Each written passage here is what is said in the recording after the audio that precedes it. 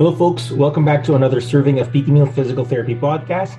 Today, we're looking back to some highlights of past batch of guests. We have Dr. Urson Religioso, the modern manual therapist, to talk about what manual therapy is good for and how it's like a cheat code. Dr. Lucilin Lizarondo, a research fellow from Australia, talked about what promotes evidence uptake and translation to practice. Dr. Mark David Basco, a geriatric clinical specialist, discussed the ideal candidate for high-intensity resistance program for an older adult. And lastly, Dr. Lance Frank, a pelvic floor physical therapist, shared his experience as a male practitioner in the pelvic floor area and patient's preference. So now, let's take a listen. There's this big anti-manual therapy sentiment. Sure, it's passive, it's non-specific effects, but I mean, it's always been that way. Mm-hmm. And the thing is, when you are a pain science only or an exercise only therapist, I just think to myself, well, that's great, but what do you do when you see someone with like a huge lateral shift and they have neural signs and they have pain radiating below their knee?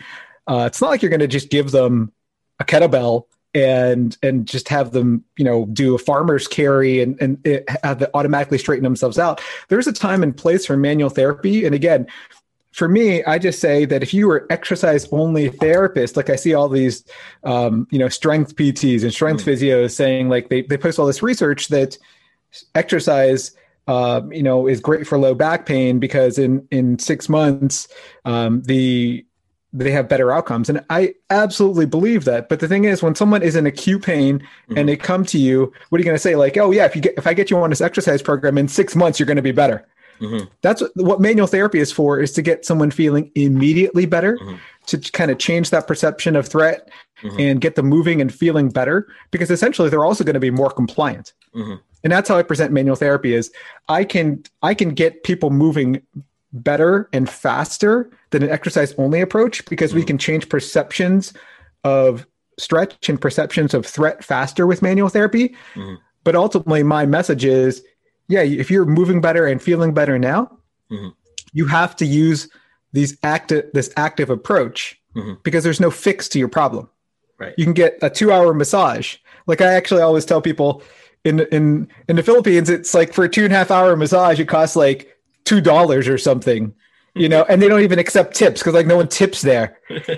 And it's cheap. Like there. You can get this, right? You can get this like amazing 2-3 hour massage, but if you get that at 8 a.m., by the end of the day, you probably don't feel as amazing as you did for the next hour or so. And if that's like how you feel at the end of the day after a 2-hour massage, what is your 5 to 10 minutes of manual therapy really doing on someone? How can you expect it to last? Because as quickly as you could change perception, the body also doesn't learn. It doesn't keep it unless it's reinforced. And that's the thing. You have to reinforce those effects. And that's what the home program, or what I call the recovery plan, is for. So that's really how I use manual therapy. I mean, I think it's a great cheat. I think it's like the best cheat code in the world, right? It's like a video game cheat code. If it's all about patient compliance and adherence to their program, someone is going to be more adherent to their program if it doesn't hurt. It doesn't matter if you're like, hey, tendinopathy research shows it's okay to exercise into pain. But I think you just have to be a jerk if you have options to make people feel better, instead of just saying like, yeah, keep on doing those eccentric loading program for your Achilles tendinopathy. I know it hurts, but it will get better in like 3 months. Right. But like, why not do a little bit of soft tissue work or joint mobilization so it feels a little better? Right. And they can then capitalize on feeling better. If you want a patient to be compliant, there are very few people who just think to themselves, especially if they have kinesiophobia and they're afraid to move. There are very few people who are like, oh yeah, I totally trust this guy. And like 3 months from now, it might not even change in 2 to 3 weeks, but 3 months from now, it'll be fine. I mean, you have to be like an awesome salesman for that, right? Well, I guess some of the physical therapists are afraid that like if they start with some manual techniques, that the patient would eventually rely on that and be dependent on that and expect that every time that they come in. I think that's what they're afraid of. That's why they don't want to do it in the first place. Yeah. I mean, that's absolutely true, but it's all in the way you sell it, right? Because I say that it doesn't matter if I scrape you with a metal tool, if I put my hands on you, do some tissue work, if I manipulate you, you might hear a crack. All of these things are going to make you feel better, but your relief's only going to last anywhere between 5 to 45 minutes or 1 to 2 hours, depending on whatever study you're looking at. So if you want to feel better, if you want to pay me, like the high rates that I charge and have me work on you every day or even like every 2 hours, that's great. I'd be happy to take your money. But if you don't want to pay me or anyone else, if you want to stop seeing your chiropractor, or if you want to stop seeing your PT 2 to 3 times a week for years, you want to stop seeing a massage therapist. Like I tell people, massages are great, but it's not going to fix anything. Like you can go for relaxation, right? And release your anxiety or whatever. That's great. But I mean, it's not going to fix anything. Right. So if you want to keep on throwing money at people, that's fine. But I mean, if you really want to get better and stay better, you need an active solution. And that's one of the questions I always ask people. I always do these little, what I call Jedi mind tricks, right? To get people kind of thinking. It's not more like you will do your home exercise program, but it's more like a question. Do you have a problem with activity? And people are like, yeah, of course I have a problem with activity. Well, then you need an active solution. And things like massage and adjustment and needling and all these things, they're all temporary passive solutions. Another Jedi mind trick or another question I ask people is it's more of a statement, like you going to a PT or a chiropractor or a massage therapist and getting soft tissue work or adjustment or manipulation or needling, whatever, you going to that and expecting to be fixed is like you going to a personal trainer and having them lift weights for you and you expecting to get more fit. At some point, if you want to make a change, you have to do the change. What other things promote the transfer or uptake of evidence to practice? What we find is probably yung basic first step to promote. At least from my experience, is yung education din. It always helps. Minsan kasi hindi lang pala din nila alam na ganun. So or minsan kasi parang napaka-complex ng research, ang hirap i-digest. Kung busy ka na clinician, pagkatapos magbabasa ka ng paper sa pagkahaba-haba, ang dami-daming complicated statistics. That's true. Mag-shut down ka na lang, di ba? So, minsan nakaka-turn off din yung ganon. It's too technical, tapos yung language is so scientific na parang hindi naman nila makita yung relevance sa... kasi magkaiba ng language, ganon. So, yung education is always an important first step. And then, kailangan din talaga na merong mga champions. So, within the wards or within the hospitals, importante na merong mga influential at saka mga leaders or yun nga yung champions ng change na sila yung nagpa-promote, nag-raise ng awareness. Tapos kailangan nga kailangan yung support from management or yung mga matataas. Kailangan din sila. Kailangan very supportive sila. Nakikita rin sa kanila. Tapos, and of course, you need yung proper infrastructure din. You need resources. Tapos, kailangan din yung mga professional development. And then, you need access, syempre, to evidence. So, marami. It's a very complex process. Pero, yun nga, kailangan mo munang ma-identify kung ano talaga yung, saan mo gustong magsimula. I've heard that the fastest uptake ng if the evidence is here, it would take 7 years before you could see it in practice. Tama po ba ganun? Parang narinig ko yung ganun. So parang, ganun. So the things that we find out today would only be seen in practice like after 7 years pa. Parang ang tagal naman nun. Oo. Pero yun yata talaga yung reality kasi nga mahirap din yan kasi talagang palitan yung medyo sanay ka nang gawin.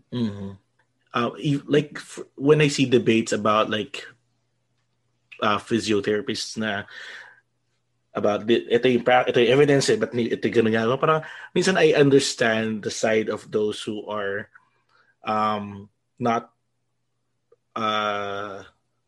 using evidence yet.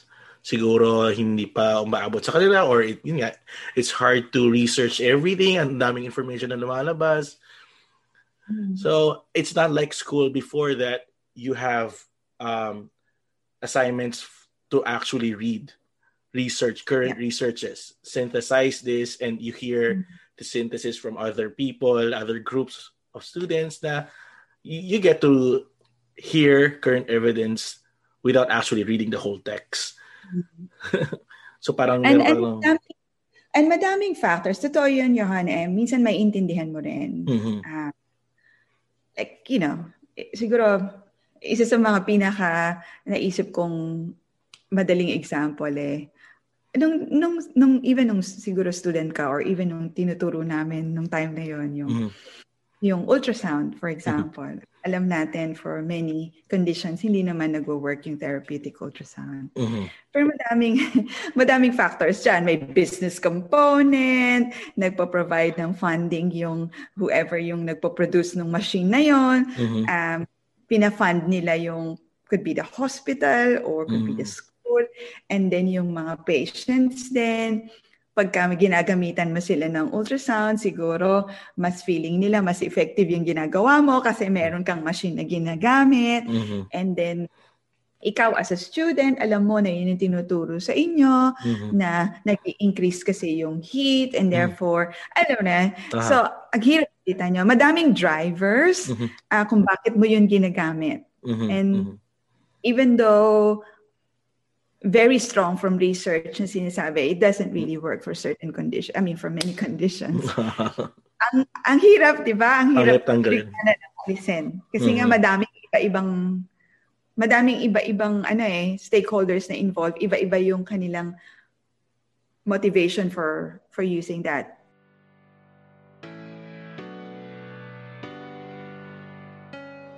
What's a perfect or ideal candidate to start a high intensity training for an older adult?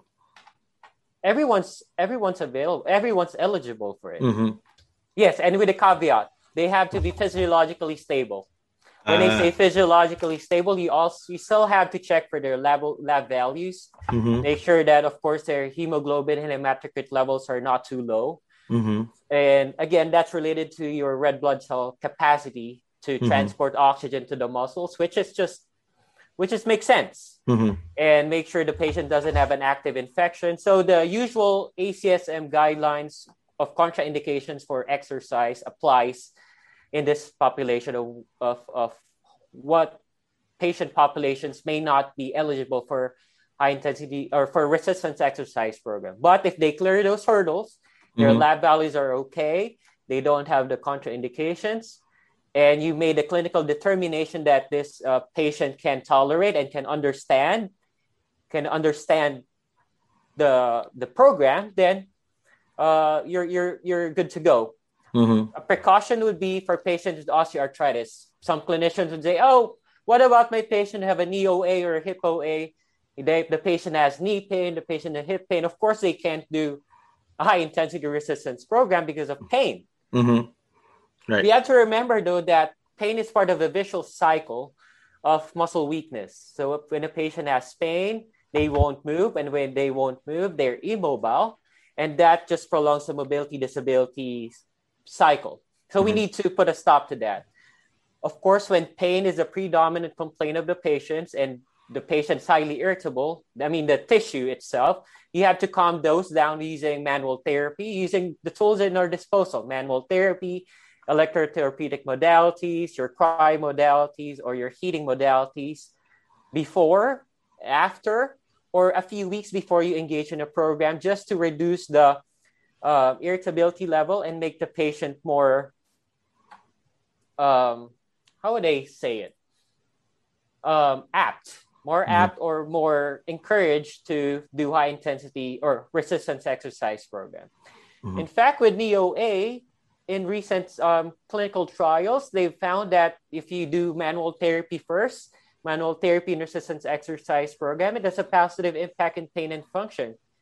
So what you do is you do your mobilizations first. You reduce the pain by distraction or with joint mobs before you do your exercises, and that would help the patient respond better with it.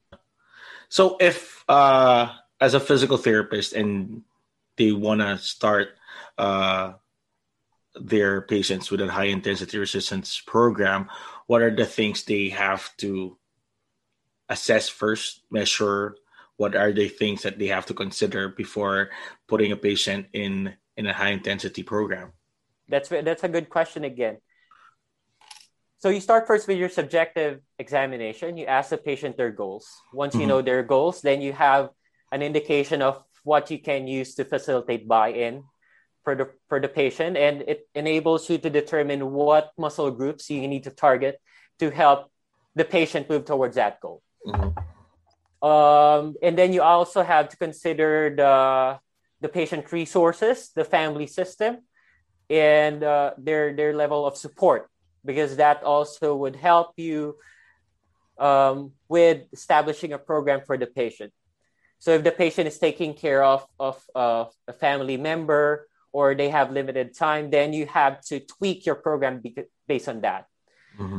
If the patient has some exercise equipment at home, be sure to use it. If the patient doesn't have an exercise equipment at home based on your interview, then you find ways to be creative with that. You can either provide a patient with elastic bands to take home, or you can do your closed chain exercises. With your objective assessment, the first thing you have to measure, of course, is strength. You have to measure strength, and there's a lot of important outcome measures out there that have proven reliable to measure or to assess strength. You have your hand grip strength. For muscle strength, you can use your typical MMT. To improve reliability and validity of the manual muscle testing, you can use your dynamometers, but those are expensive. I don't have dynamometers in my setting, so I can't speak on that. But if you want to be objective about it, you can use dynamometer to give you an exact number. And for a more objective functional testing of strength for the lower extremity, you can use your 5 times sit to stand test. Have the patient stand up and sit down from a chair without using their hands. If they can't do a sit to stand without upper extremity assist, that means they are weak. Then you can have the patient use their arms to have them do it. But again, that's a modified version already, and just make sure to take note of that. Another variation of the sit to stand test is the 30-second sit to stand test time. So you have the patient do as many sit to stands as they can in 30 seconds. Again, you can have the patient do the test first without using their arms. If they cannot use their arms, then you can have the patient use their arms to assist with the initiation phase of the sit to stand, and that gives you a number of repetitions at which a patient can do it. So of course, your goal moving forward is for the patient to do the sit to stands without using their arms. That represents a significant improvement already.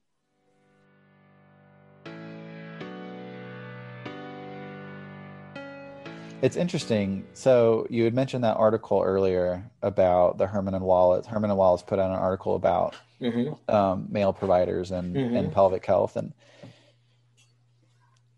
a lot of men. And I'm just kind of lumping here, not want to be stereotypical, but a lot of men, at least in my experience, have voiced that they appreciate someone with, the same anatomy as them being able to relate to the dysfunctions that they're having. Some of my patients have really appreciated the fact that I have the same equipment that they have, and that when things aren't working exactly the way they want it to, I have the equipment that I can kind of relate to. Again, that's very gender, stereotypical, and I try to avoid being, so binary, but a lot of my cisgender men really appreciate the fact that I have the same equipment and I know the anatomy and I have the background and the education to relate to their problems. So that's been interesting to see. I guess it's the same with cis female patients who would go to or prefer women in terms of pelvic health, because they would feel that their concerns are being understood because they have the same anatomy. For sure.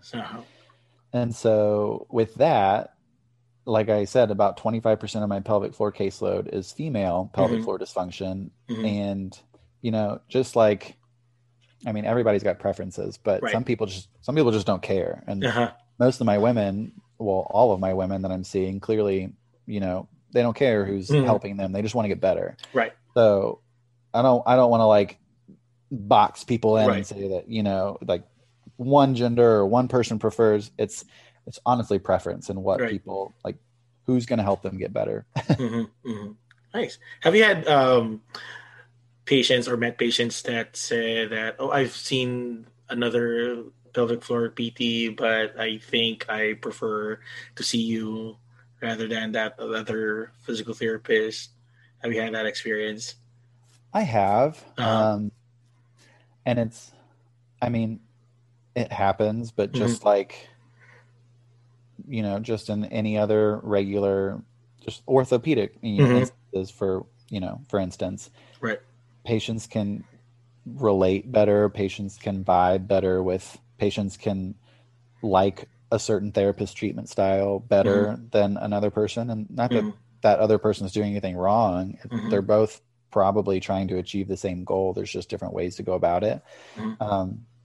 I've had patients come to me after seeing another pelvic floor therapist or other pelvic floor therapists that, it's just ultimately it's up to patient preference. If they're not seeing results or if they don't really appreciate the way that things are going at their prior clinic, I've had patients come to me and voice those concerns. And there you have it, a recap of the first 4 guests of the past batch of physical therapists that we had here in PT Meal Physical Therapy Podcast. Just a reminder, Dr. Erson Relioso has offered a discount for his Edge Mobility System. Check it out, edgemobilitysystem.com. He is offering 10% discount using the code PTMeal10. Same as with Herman and Wallace Pelvic Rehabilitation Institute, offers discount as well using PTMeal10 in checkout. So they offer pelvic floor courses and seminars. Do check those out. Again, edgemobilitysystem.com and hermanwallace.com. PTMeal10.